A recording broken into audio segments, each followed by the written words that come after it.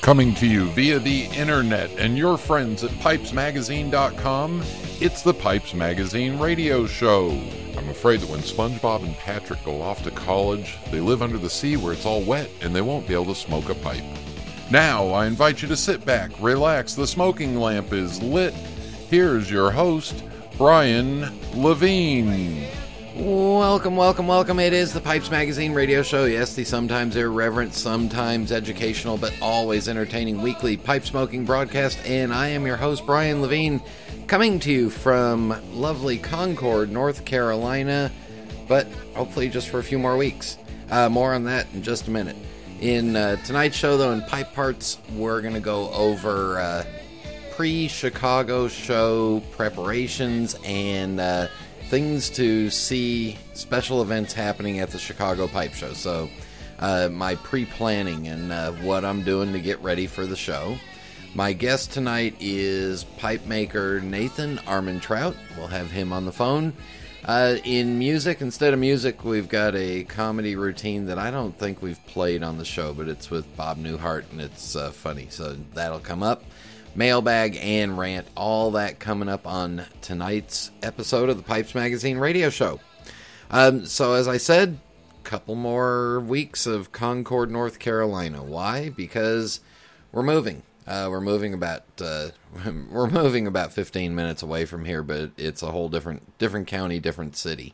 We're moving to what will hopefully be our forever home. This will be, if everything works out, the last house that we move into before I move into the big house. The big house with lots of pipe smoking in the sky.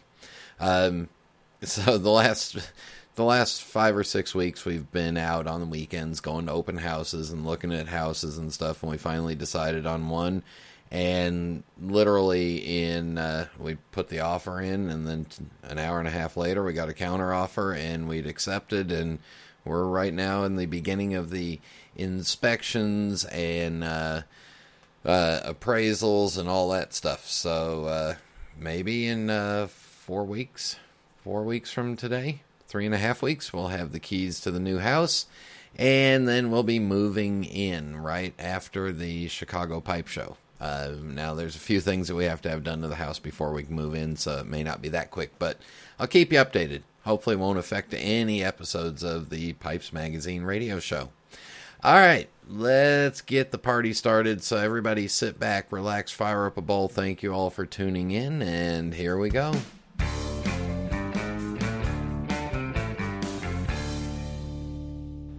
All right, here we go. It is pre-Chicago Pipe Show time. I mean, we are literally 3 weeks away from me hopping on an airplane to head to Chicago for the 5 or 6 nights. 5 nights that I'm there. And here's a little bit of what I do pre-show. First thing I do is I check their website for any events or any of the seminars that I want to make sure and get to. For those of you going on May 3rd and 4th, there will be 2 different pipe making seminars. One of them will be a 2-day event on how to finish a pipe with Lee Von Erich, Joe Nelson, Mike Butera, and other pipe makers. And then there'll also be a separate 2-day course in meerschaum pipe making with a Turkish carver named Ismail Kalebi. And both of those events are pre-registration only, and there's a charge. On Thursday, May 4th, it says we expect to have an all-day tobacco blending seminar in the tent. I'm pretty familiar with how that one went last year. Hope they do better than what we did last year, but it was a lot of fun. The big stuff starts on Friday. On Friday, May 5th, there is a swap and smoke. Well, let me back up a little bit. At 5 p.m., the Society of Dunhill Pipe Smokers will meet, and at 4 p.m. on Thursday at 5 p.m. is the Dunhill Pipe Smokers, and on Thursday at 4 p.m. is the International Sheraton Collectors Society. So that's all on Thursday. Then on Friday is the swap and smoke in the tent, 8 a.m. until about 3 or 4 p.m., and that's where anybody who wants to get up and stand in line can get up there and go and get half a table and put their wares out. Also during the day, there'll be a limousine running back and forth to a premium outlet mall all day for shopping. And then the Tabacchiana seminars and ladies craft program are on Friday evening. There's a free Friday evening welcome dinner for 600 people at 7 o'clock. That's a huge, big buffet, and it's always a lot of fun. There's usually some free, there's usually some tobacco there. Can't say free anymore. At 9 p.m. on Friday night, in the smoking tent. I'm not sure. Don't know the location, but at 9 p.m. on Friday night, May 5th, will be the much anticipated world premiere of Father of the Flame. 5 years in the making, and this will be the first time it's shown publicly. So I'm looking forward to that. Friday night will also probably be Rob Cooper's seminar. I'm going to guess that'll be before Father of the Flame or after it. And then the big show starts on May 6th. Opens bright and early, 10 a.m. Runs all day until 5 o'clock. There's a Saturday night dinner that you can sign up for, and all the information's on their website. The other thing that you want to keep an eye out on Saturday is the silent auction. And then on Sunday, the show opens at 9 a.m., and at 1 p.m. will be the slow smoking contest, and that's an international event. You want to see, probably 120 people all smoking slowly at the same time. That's the perfect place to go. Anytime during that whole time from Wednesday until late Sunday night, the smoking tent will be open, and there will be a cash bar in there as well. All right, so here's what I've done to get ready for this year's Chicago Pipe Show. As I've said before, I try to keep my pipe collection of smoking pipes down to I don't want it to grow. Let's put it that way. So 50, 60 pipes is a good, comfortable level for me. And I sat down with them about 3 weeks ago and went through my pipes and went through the ones that I had, kind of separated them off and started paring them down and whittling them down. Automatically found 10 pipes that I just haven't smoked in about a year or two. Looked at those, smoked one or two of them again, reminded myself why they just don't get smoked that often. Well, those got traded off to smokingpipes.com for store credit. And then, because of the condition of some of my pipes, about 30 of them have, right now we're through 20, and I've got 10 more to go, have been sent off, and I've had Lance Leslie, local here, doing just stem cleanings for me. The bowls were fine, didn't need much, just cleaning the stems and getting them ready. And then as I get them back from him, I'm going back through and I'm smoking them, and I'm again reminding myself, maybe this one or that one. Anyway, I'm getting my pipe smoking rotation down to where I have some large pipes, I have some smaller pipes, I have some straight pipes, I have some bent pipes, and only the best of the rotation is staying with me. The rest of them will be brought to Chicago and used for trade bait or maybe just for sale, but I could see myself bringing another 5 or 6 out of the ones that I've still got, and doing some horse trading while I'm there, and then of course looking for new pipes to come home with me. So that's what I've done. The other thing that I'll mention is, keep an eye out, keep a mental list of some of the vintage tobaccos that you want to find. I failed to mention that at the Raleigh Pipe Show, I found a couple of tins of McCraney's Red Ribbon, which I absolutely love, and this was the first year McCraney's Red Ribbon, so the 1983 crop. Well, the guy that was selling them had them for $22 or $25 a tin. That's probably $50 below what they go for on eBay. So even though I was at a pipe show, I still found a deal. When you get to the Chicago Pipe Show, you'll find things that people have undervalued compared to what you think it's worth, and you'll find things that people have overvalued compared to what you think it's worth. So start knowing what the price is or what the value is on stuff. You may find some really good things that at a really good price. But again, get your head familiar with it. Get prepared for what you think you're willing to pay for something, and if the deal doesn't work out, move along. There you go. I'll make sure and try to get around once or twice before I make a purchase, because I just like to see everything, unless I know that there's like an absolute whiz-bang of a deal. You know, like somebody's got a Disney pipe for $40, like the one I lost last year. Anyway, there you go. That's my pre-Chicago show preparation. Next thing you'll hear from me about the Chicago show is that I'm leaving on a jet plane the next day. So there you go. In just a minute, Nathan Armentrout will be on the phone with me. This is Internet Radio. I'm Jeremy Reeves, head blender of Cornell & Deal Pipe Tobacco Company. Since 1990, Cornell & Deal has been producing high-quality pipe tobacco, expertly blended by hand using time-honored methods, unique recipes, and no small amount of innovation. One example of such innovation is our bestseller, Autumn Evening. We start with whole-leaf red Virginia and strip the stems by hand. The tobacco is then cut into ribbons and cooked for 2 days according to our unique recipe to create our special red Virginia Cavendish.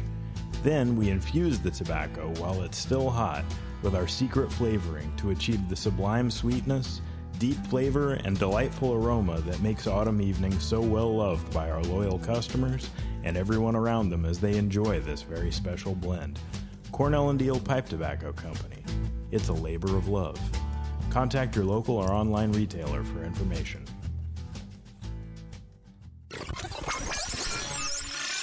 Welcome back to the Pipes Magazine radio show, and joining us on the phone, Nathan, I'm trying to think back to when the first time we met was, but your beard was, I think you were clean shaven then. And I was, yeah. I can't remember the year. I want to say 2010, but it was at one of the Vegas West Coast pipe shows. Yeah, so let's welcome pipe maker and his beard, Nathan Armentrout, to the Pipes Magazine radio show. How you doing, everybody? All right, so we've established that you have that you have quite a beard now, but let's backtrack to before the beard. Where did you grow up, and when did you first smoke a pipe? So I'm born and raised in a town. It's the farthest north you can go in Los Angeles County in California. It's called Lancaster. Middle of the Mojave Desert, pretty boring and plain and brown and dry. Lived here all my life. Mom born and raised here. Grandfather born and raised here. So, you know, my roots go pretty deep in the area. Wow. My first pipe smoking experience was the summer after I graduated from high school. A friend of mine, we took a road trip up to Glacier National Park in Montana. We were going to do some backpacking and hiking through the park. And on the way out, he picked up a couple basket pipes and a bag full of really nasty cherry tobacco. And the plan was that, you know, we were going to break them out around the campfire kind of deal. But before we could, we decided to hop over the border into Canada because they have a Waterton Lakes National Park that kind of butts up to Glacier, so we wanted to go to that side. Well, apparently we looked pretty suspicious at the border, and they pulled us over, went through every possession we had. We had to empty out sleeping bags to make sure we weren't hiding anything. They were looking through the dashboard, and when they came across the pipes they were in the glove compartment. Apparently the cherry tobacco smelled like something else, and they were not real happy about that. So they confiscated that, and we never even really got a chance to break those in. And Yeah, that was my first experience with pipe smoking, and it wasn't a great one, that's for sure. It didn't come till actually quite a few years later until I actually picked it up again. I think I was maybe 35 or something before I got the urge to go back to it. And, first of all, you're a rare breed to be like a second or third generation from Lancaster, because I know, growing up in the L.A. area, Lancaster's where people went if they wanted to buy a house that they could afford, and then they drive an hour and a half to work. Yeah. We have a lot of commuters here, and we've got a lot of people who in the aerospace industry, because we've got an Air Force base to the north of us. But yeah, most people want to leave here as soon as they can, and I've tried on several occasions, but my roots keep bringing me back. That Air Force Base, for those that are interested, is Edwards Air Force Base, where the space shuttle used to land. So it's not a small Air Force base. Yeah, a lot of cool stuff going on there. I saw several space shuttle landings. My dad actually worked on the base. He was a civilian, but he ran the jet engine test cell for General Electric. They had all the engines in the B-1 bomber and the F-16 fighters back in the, I guess, 80s, 90s. Wow. All right, so how old were you when you were 35 when you decided, all right, I'm not going to Canada again so I can try a pipe? Yeah. So I had some friends who, well, believe it or not, I almost hate to admit it, but they were big Tolkien guys. Uh-oh. And they had a literary philosophical discussion group that they had based off of the Inklings, which was a group that Tolkien had with other literary guys back in the day.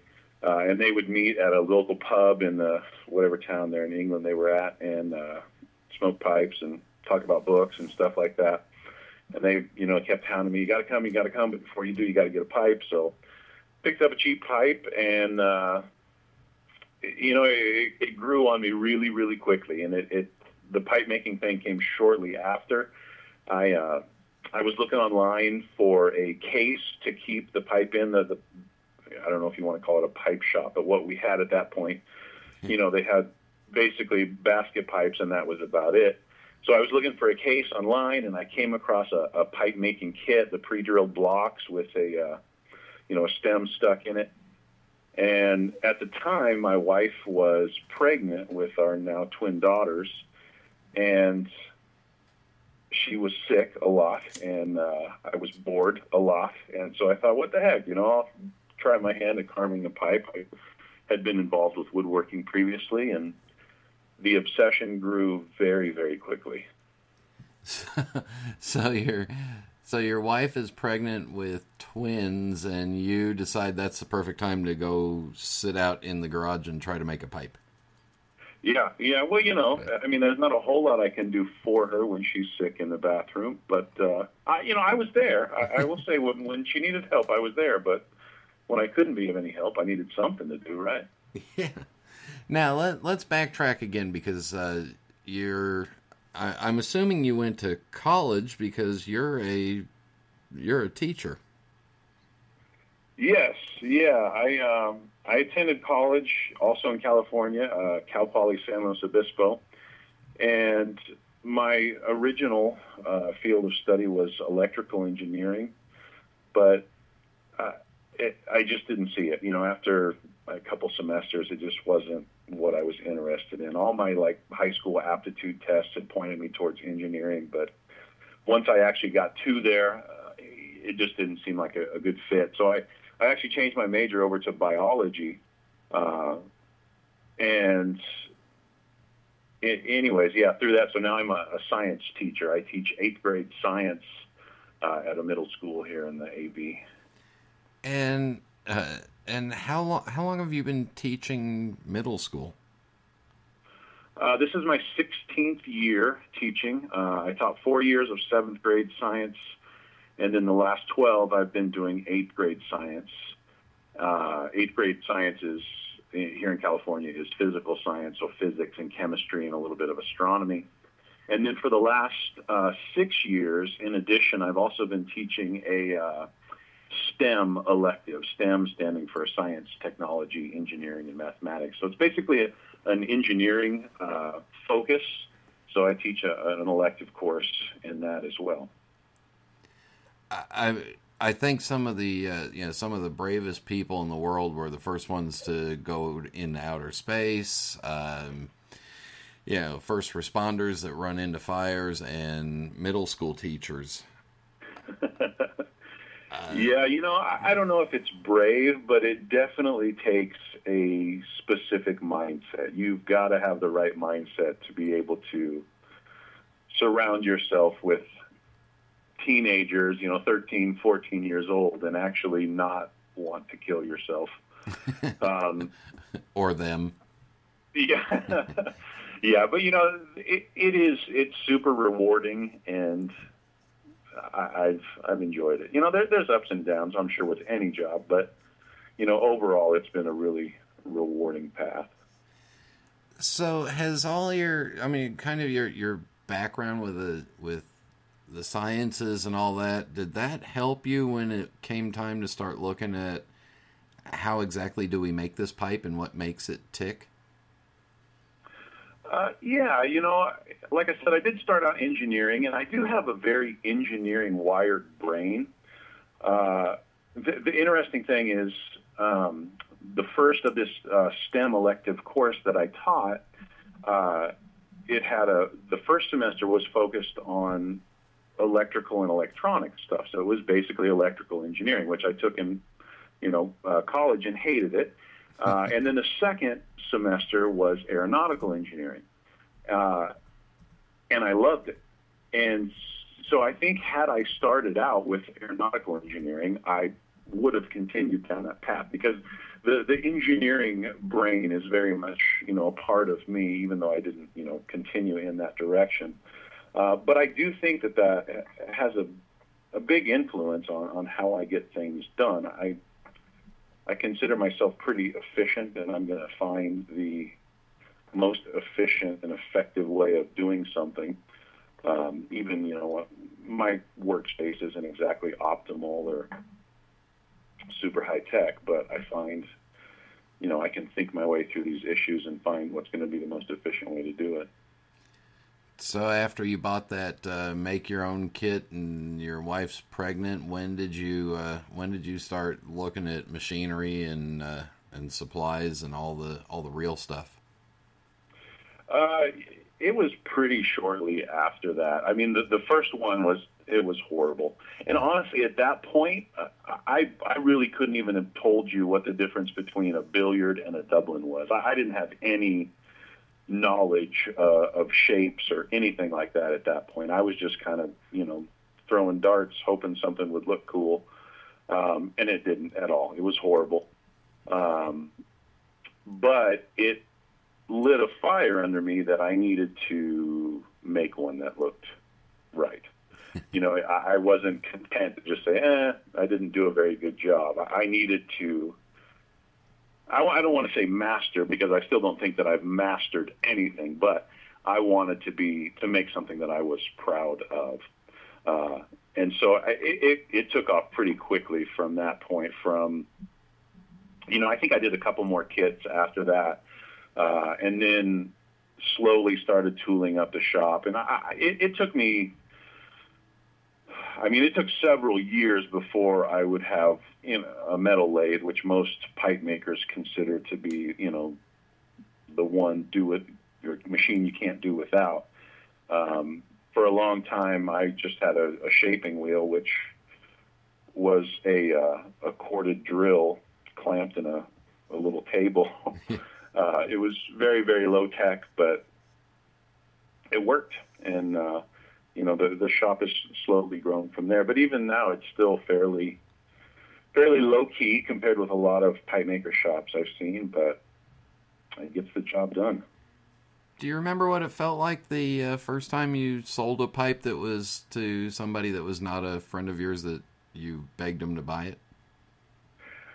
Absolutely, yeah. And it was the show where I met you in Vegas that year, and that show was just absolutely overwhelming for me. I got a lot of positive feedback from different pipe makers and people that I had heard of in the industry at that point. I hadn't really met many of them, I'd interacted with a few different people on Pipe Makers Forum, but had a lot of great feedback. And then, surprisingly enough, my very first customer there in Vegas was a guy who he had come by my table several times, like they often do at pipe shows, picking up a pipe, looking, I'm going to go look around, come back, picking up a pipe, and I'm going to go look around one more time. And eventually came back and we started talking a little bit more, and it turned out he actually lived in Palmdale, California. He was about 10 minutes away from me.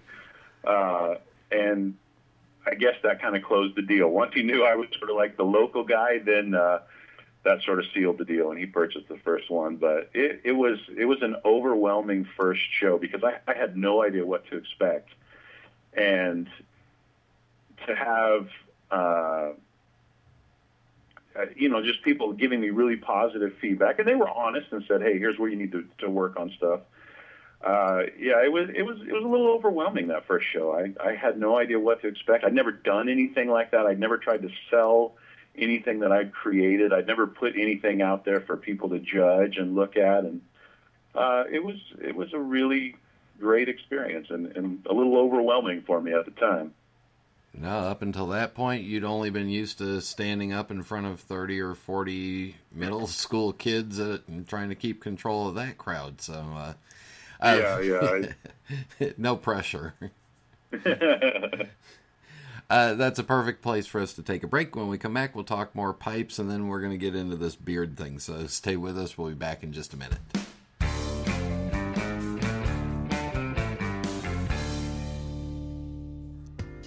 My name is Shane Ireland, and I'm the pipe manager at SmokingPipes.com.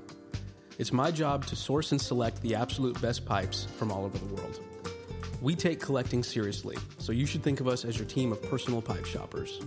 When you browse our site and make your selection, the pipe you've picked out has traveled from the maker to our merchandising and quality control department.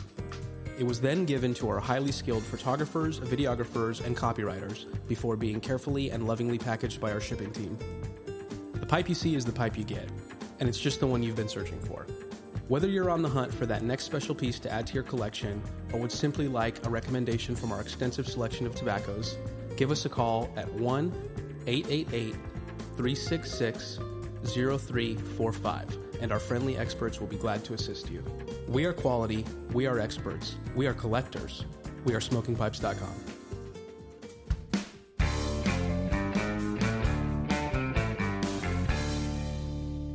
We are back on the Pipes Magazine radio show, visiting with pipe maker Nathan Armentrout. And all right, so when you were first making pipes, did you go and work with anybody, or did you just dive into the YouTube videos and Pipe Makers Forum and stuff like that? Yeah, I'd spent a lot of time on Pipe Makers Forum up until that point, and then at that first show, I met Ernie Markle, and, we kind of hit it off really well at the beginning. We had a lot in common, a lot to talk about.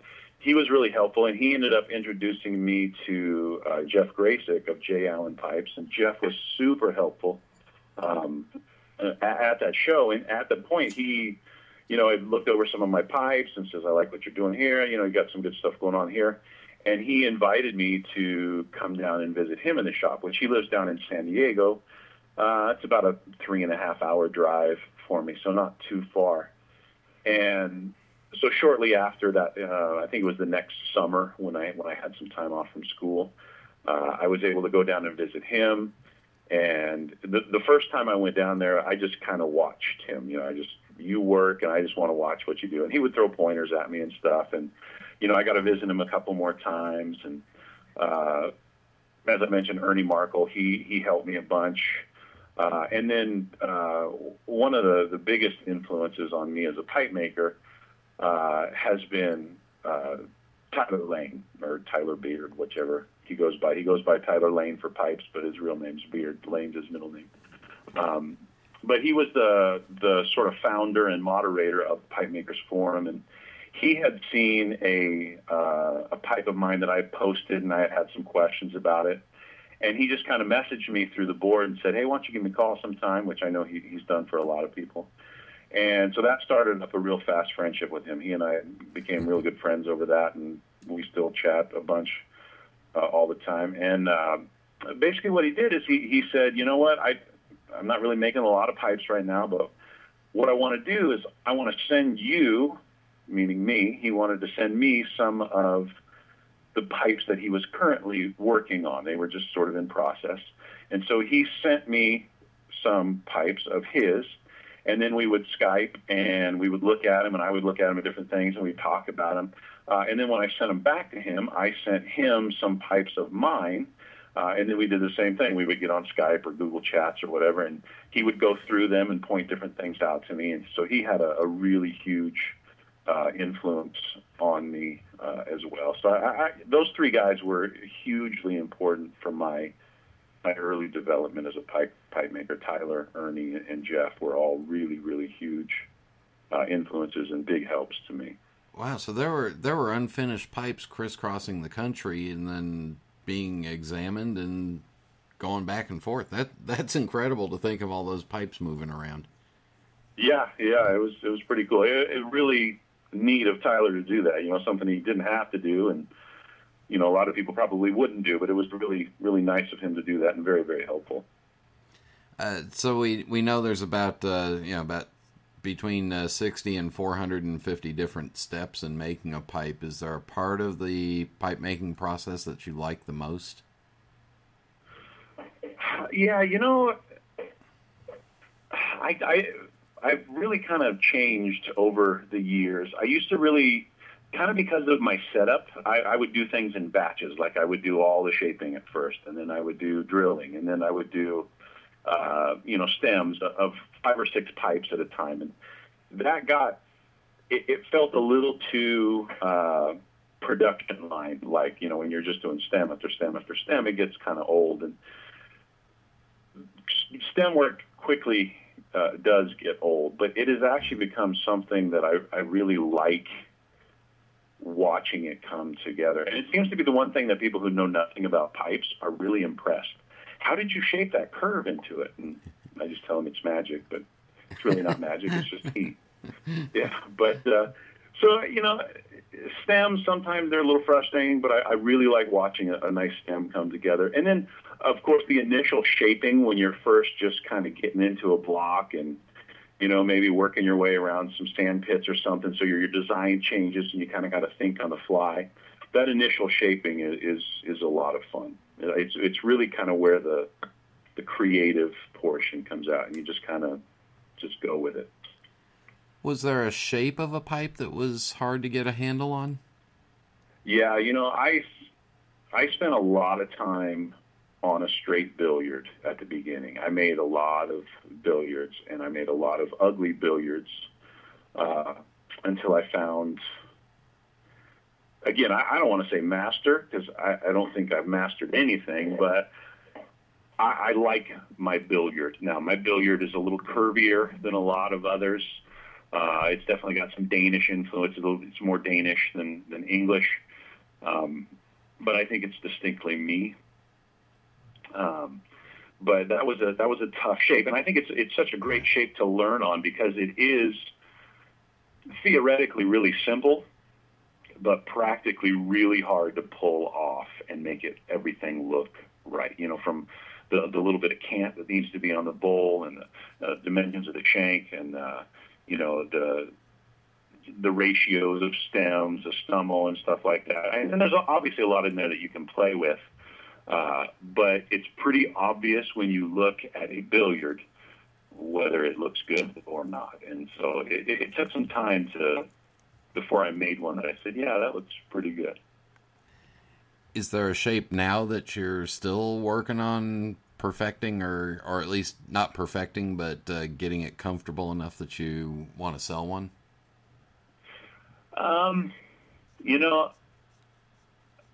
Yeah, it's not necessarily a shape specifically, but there's a certain collector who loves collecting pipe makers' first two-piece calabash, a true two-piece calabash. Well, I guess I shouldn't say true calabash because it's not made with a gourd, but a two-piece calabash.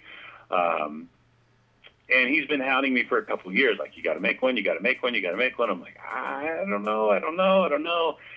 And finally I said, you know what, I'm going to do it. I'm going to challenge myself to do it. If I have to go through 10 blocks to get one, I'm going to do it. And so I adapted one of my designs that's come to be known as the Briar Blossom, which a lot of people might be familiar with, which is basically a variation on like a Danish style natural plateau sitting bent cherry wood.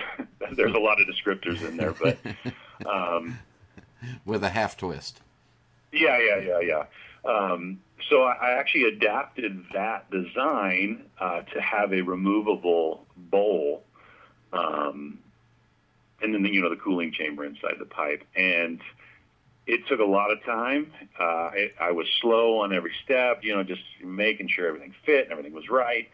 And the pipe just came together beautifully. It really came together. I was, not to brag, but I was impressed with myself. I wasn't sure that I was going to be able to pull it off, and it really came together nicely. How many pipes a year do you think you get a chance to make? Because you're just doing this part-time. Yeah, it varies. Last year was definitely low on the production side. I've been teaching the same thing, like I said, for 16 years, but I recently, beginning of the last school year, I switched to schools, and actually to a different district as well, still local.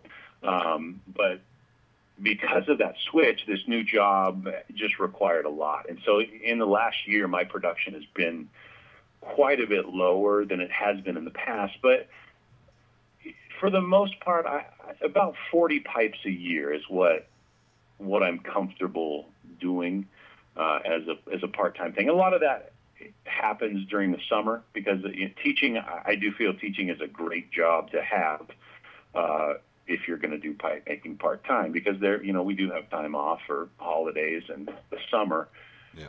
But yeah, about 40 pipes, maybe a little less, maybe a little more, just depending on what's going on.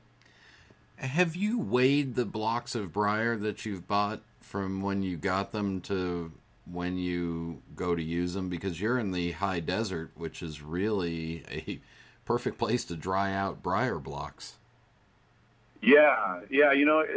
I haven't weighed them specifically. I have a system, where I keep the new ones I get, in the back. And so whatever age time my blocks get at the cutters, they get at least a couple of years here in my shop before I use them. I haven't done any specific measuring to see how much moisture weight is lost at that point. But on that note, I had sort of an interesting problem, I guess you would say.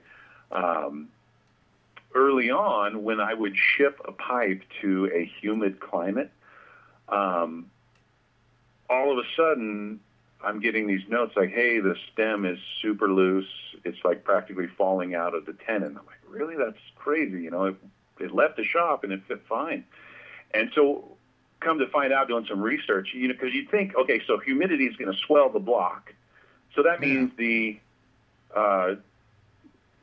mortise and tenon should be tighter. If it swells the block, it's going to, be tighter. Well, what I found out is that the swelling occurs outward, which actually expands the mortise, and so then the tenon gets loose. So I've kind of had to adjust my practices a little bit, because I'm coming from such a dry area to if I'm sending to a humid area, I've got to make sure those stems are extra tight so they don't loosen up. Yeah, that seems completely backwards to me, because when I travel to Vegas for pipe shows, I tend to get there and everything seems to be a little looser. But really, maybe it's because I'm in Vegas and everything's looser to me. That could be, except for the casinos. But now let's talk about the issue that's right. That most people, if they walked up to you, it's really hard for them to not notice the fact that you've got this massively long, giant beard hanging off of your face that started, 2 years after you, was it 4 years ago or so? Yeah, about 5 years ago, I had never gone more than a week without shaving. And it was the summertime, when I didn't really have to be anywhere. And I just decided to see what happens for a few weeks. A month later, thought, it looks all right. I'll let it keep going. And every month after that, I thought, it looks all right. Maybe I'll let it keep going. And it's just kept going. It's kind of taken over now. It's nearing my waist, and it's nearing the point where I'm maybe thinking that it needs to be trimmed, but it seems like cutting off a part of myself now. So you haven't trimmed it or shaped it or done anything. You just comb it out and it's grown perfectly down.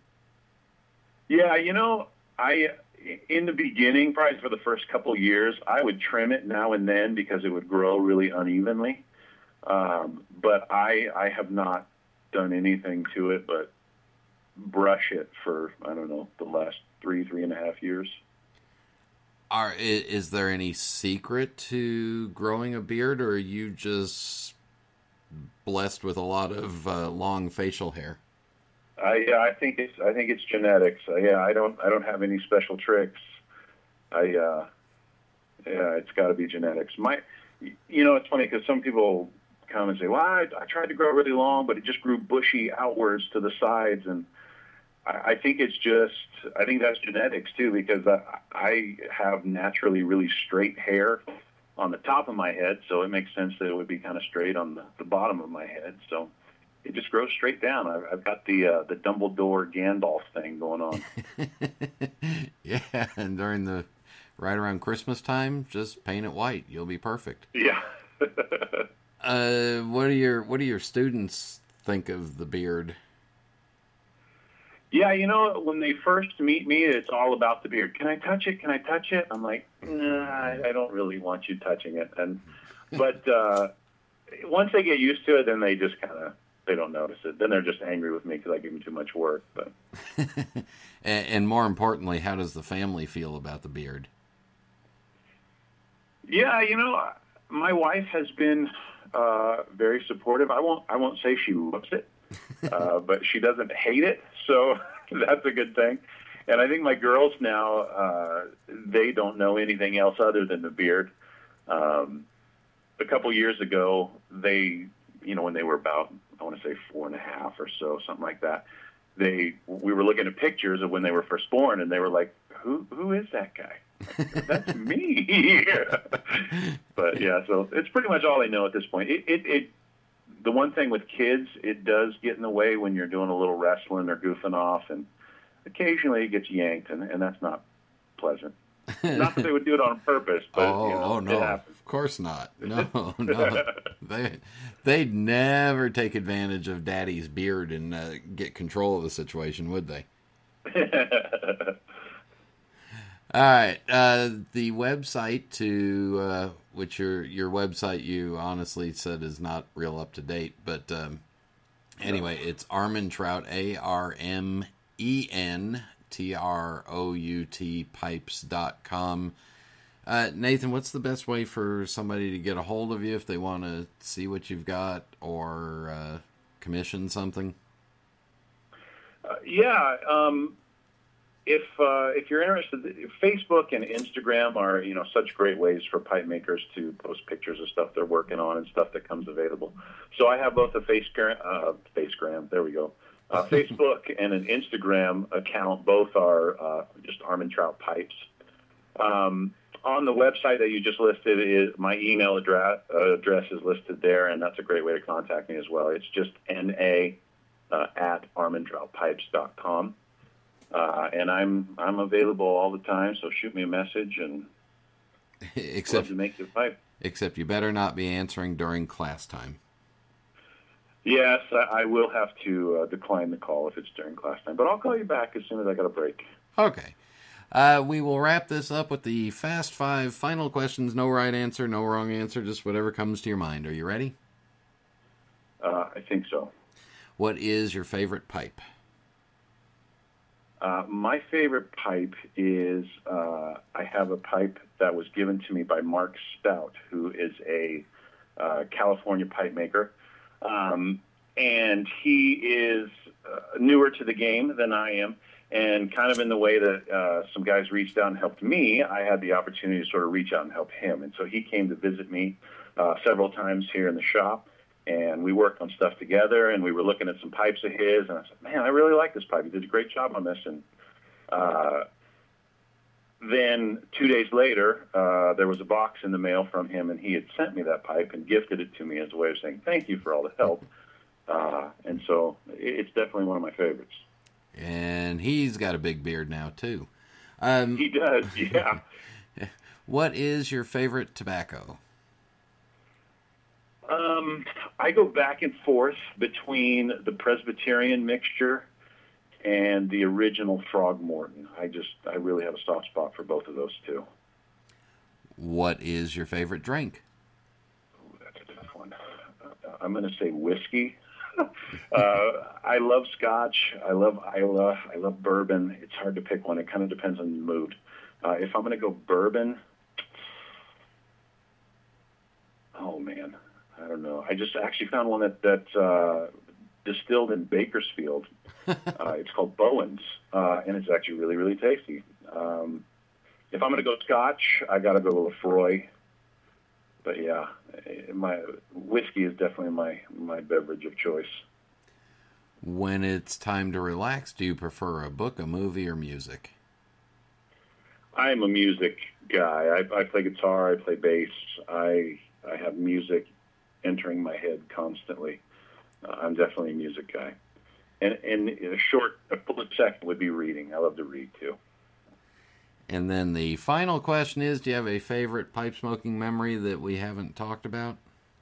I don't know if it's a one specific memory, but I was really impressed with the pipe smoking community as a whole. The first time I was able to go to the Chicago Pipe Show, it was just first of all, it's just sensory overload to go to the Chicago Pipe Show. And then to have so many people that you look up to and respect because you've seen their names attached to pipes that you really like, to have these people just be so open and honest and fun, and to be able to hang out with them and talk, and then just be totally overwhelmed with all of that smoke in the smoking tent. I love those times. And unfortunately, I'm not going to Chicago this year. I'm a little bummed, but yeah, those are definitely some of the fun ones. Well, in a couple of weeks when I'm in the smoking tent and I don't even notice that you're not there because there's only 600 or 700 other people hanging out, I'll have a drink for you. Yeah, do that for me. And then I'll send you the bill. Nathan, gladly. Thank you very much for joining us. And well, I don't want to tell you to keep growing the beard any longer because otherwise it might get stuck in the lathe or a sanding disc or something, and then we've got a whole different kind of pipe coming out of you. I know, yeah. Then I'm definitely gonna have to shave at that point. Yeah. Well, at least your daughters have hair bows and ribbons and stuff that you can put it in. I do get that request from students a lot at school. Can we braid it? Can we braid it? No, you can't braid it. Nathan, thanks again. Absolutely. Thank you. We'll be back in just a minute. Italians have always been known for their aesthetic passion. It's their birthright, their legacy. And just like Savinelli, it continues to grow and evolve. It is ever-changing. Milan, 1876. Achille Savinelli set out to change the way the world viewed smoking pipes, opening one of the world's first specialist tobacco shops. From one small storefront to a factory that delivered handmade pipes all over the world, the legacy he forged became one filled with success and prestige. Achilles' dream is carried on today by his family, who continues the Savinelli legacy. Each year, Savinelli debuts a series of new, forward-thinking designs comprised of quality-crafted pipes shaped from some of the best briar in the world. Behind every beautiful object, there's a story. Start your own chapter. Visit your local tobacconist or premium online dealer today. This is Internet Radio. Do make sure and check out Nathan's pipes and his beard. Pipes start out around $350. So not badly priced for some high quality handmade pipes.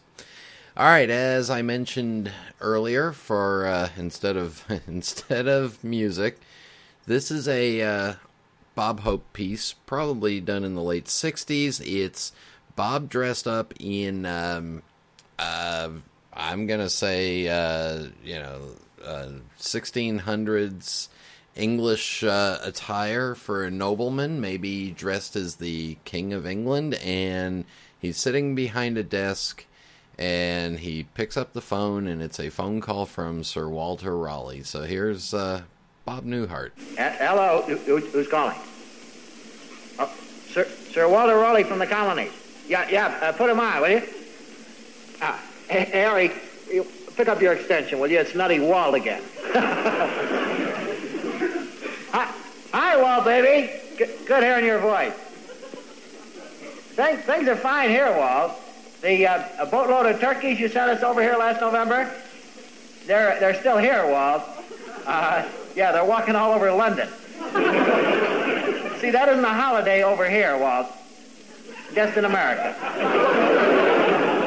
Yeah, you got another winner for us, Walt, have you? Tobacco. What's tobacco, Walt? A leaf. You've got 80 tons of it. You bought 80 tons of leaves, Walt? Oh, you're beautiful, Walt. Walt, I don't know if you noticed last time, we have plenty of leaves over here in England. See, come fall, we're up to... It's a special kind of leaf. It's some kind of food, is it, Walt? No, not exactly. What do you do with the leaves, Walt? Lots of different things. Are you saying snuff, Walt? And what's snuff? You take a pinch of tobacco and you stick it up your nose, and it makes you sneeze. I imagine it would, Walt. Yeah. Goes over very big there, does it? Yeah, goldenrod seems to do it over here, Walt. Tobacco has other uses.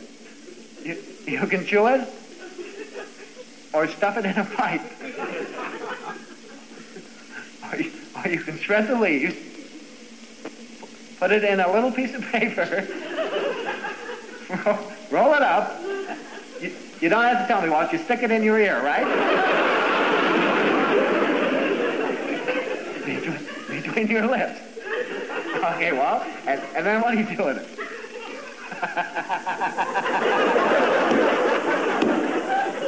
Is that fire to it, Walt? Harry, you want to get on the intercom? I don't want the boys to miss this. You spilled your coffee. What's coffee, Walt? It's a drink you make out of beans. You roast them, and then you pour them in a cup. You drink it in the morning while you smoke your cigarette.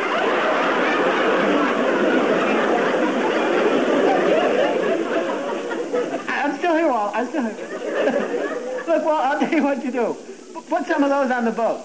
Yeah. If you can hook them with the burning leaves, I'm sure they'll go for the beans. I'm with you, Walt. Do me one favor, Walt. Don't call me anymore. That was the great Bob Newhart with what must have been an interesting first phone call invented, considering it was way before the phones were invented, but a first discussion about what do you do with this leaf we call tobacco. Speaking of the leaf we call tobacco, on the JDRF auctions, thank you to radio show listener Rondi Reeves. We've already sold, as of the last time I checked, 2 lots of tobacco that he donated, and there's still one more up, so that's $90 just off of the 2. There's still one more up on Steve Fallon's pipestud.com website. go grab that one, that lot. Last time I checked, it was 6 tins of tobacco and a notebook and $75. And Steve's even giving away free shipping that he's picking up the cost for. On eBay, Tom Richard, handmade freehand pear-shaped pipe, donated by Peter Field. Thank you. That one is up and running right now. It ends this Saturday. And a Brebbia Noche unsmoked freehand, donated by Steve Monjour from Monjour International. That pipe again ends on Saturday. Every little bit of that. Steve's picking up the shipping on those, so what you pay goes directly to JDRF and to find a cure and help those with type 1 diabetes. Also, you'll see on the radio show page, there's a link for direct cash donations, which we've already had 3. Thank you very much. Again, we've come up a little short on auctions. This will probably be the last run of auctions, so if you're looking for something, do it. Cash donations are great. Whatever you can afford is absolutely appreciated. We're trying to hit that $1,500 level. It's going to be a stretch, and I need everybody's help to do that. Congratulations, Skippy. You've got mail. In the mailbag, listener Rick Smith wrote me, Brian at PipesMagazine.com, which you're more than free to anytime you want to. He says, "Hey, Brian, I listen to your podcast. I'm caught up. Now I'm kind of depressed. I have to wait a week for each new episode." Sorry. Yeah, you'll get more depressed if you listen to them back to back to back to back. Anyway, he says, "I'm going back and re-listening to all the episodes again. At this point, I've learned more and I will get more out of them. I'm wondering about the Texas Pipe Show. I live in Dallas. I've never been to a show. I go to the website often, and I still have lots of questions about it, wondering if you may have any insight on what's going on there. I know the date, but that's it. Anyway, thanks for what you do. It's been very helpful for this 1.5-year-old pipe smoker." Rick, you're welcome. I really don't have any more insight into what's going on in Texas, so I thought I would put it out here on the airwaves, as they say, and see if anybody can update us. I know they were looking at sometime in September, early October, and I believe also Kansas City was looking at that time of the year too. So if anybody's got any information, post it on the Pipes Magazine radio show page right on this episode, or email me, Brian at PipesMagazine.com, and I'll let you know as soon as I hear. And going back to last week's show with Brian Orton, let's see, New Broom writes, "I laughed in the beginning of the interview because when you struggled to find that common bond beyond your names. I like Latakia and I don't drink," Levine grumbles into his chest. Wonderful interview, and I have an opinion. And you're welcome to it. I looked at Mr. Orton's Facebook page, and what I saw was an incredible array of inventive and artistic textures and finishes. Caution, opinion below. I think the shaping is still a tad bulky, but the uniquely organic results of his artistic visions promise even more desirable smoking objects of art. Keep on puffing, Mike. Thank you, Mike. Casey Ghost writes, "Good show. The trip report was quite useful. Glad the folks in Raleigh had a good show. Nice people. Brian Orton was another guy I haven't heard of. The time he spends on a pipe is rather high for the amount of revenue he's generating, particularly when you consider the cost of the materials. His pipes seem to be missing a style of their own, with the exception of the pieces that look like part of a tree. I don't see how he is doing this with a few handmade tools. I'm sure this will change in time." And Jabo writes, "Another great show, Brian. Saw Brian's tree pipes on Facebook, and being a forester, I thought, gee, these are neat, but I probably couldn't afford one. When you first started the interview, it dawned on me who makes them. I found out, wow, they are at Yoo-hoo affordable, and then you have him on the show, exposing him and increasing the demand with a resultant increase in his prices. Thanks a lot, buddy. Now I still have to concentrate on my Dunhill collection. Haha, Jeb." Yeah, I've often wondered, and I've heard reports of the Pipes Magazine radio show Bump, Let's see if we can get a bump in Brian's prices so that he's making pipes at a more reasonable and fair price to him, considering the time he's putting in on them. All right. That's the mailbag. Again, questions, comments, email me, Brian at PipesMagazine.com, or post them right there on the show page. And rant time is next.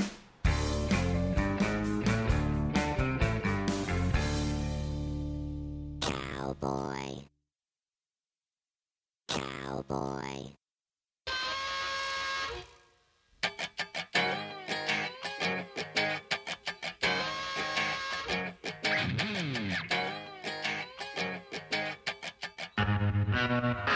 Hearing that Bob Newhart routine got me a little pissed off, and you know why? It got me pissed off because the United States of America, when it was originally the colonies, was founded on several cash crops. Cotton, tobacco, and sugar were some of the cash crops of this region. A couple other things that were indigenous to North America. Corn was discovered here. Cranberries were discovered here, and nobody had ever had a turkey leg. In fact, if you go back to Elizabethan England, turkey legs weren't even a thing yet, but yet they're at every Renaissance fair. Well, you know what? Tobacco's part of our history. Tobacco's part of the founding of this country, and tobacco's one of the few products that we did really well and still do really well. Nobody else does it better. Well, why are we restricting a product that we can grow around here and get more money for it than any other part of the world can, but yet we want to keep demonizing that leaf of tobacco that helped found this country, helped make this country what it is? And you know what? Even if we want to restrict smoking here in the United States, we can still sell it for a high dollar to foreign countries and increase exports. But no, instead we decided to chase out the tobacco farmers, buy all the do-gooders. Yes, all that original snuff, all that original tobacco that was rolled into papers and then lit up, and all that tobacco that was stuffed in a pipe, that was all originally from the United States of America, right here where I'm sitting, and we want to put this country is trying to put that product completely off the market. Well, you know what? Let's not let's not forget our heritage, and let's not forget what we do that is great. All right. Again, if you'd like to advertise on the Pipes Magazine radio show, email Kevin at PipesMagazine.com. He handles all that. Hope you all are getting ready for Chicago. We'll keep the shows coming for you. Remember, new ones every Tuesday night, 8 p.m. Eastern Time. I want to thank Nathan for joining me. Thank you all for tuning in, and until next time. Happy trails to until we meet again. Happy trails to keep smiling until then. Who cares about the clouds when we're together? Just sing a song and think about sunny weather.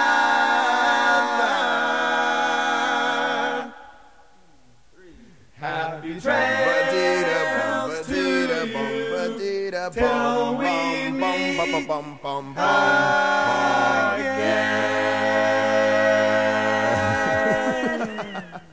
Can we please make it a rule that this guy wears pants while doing the show?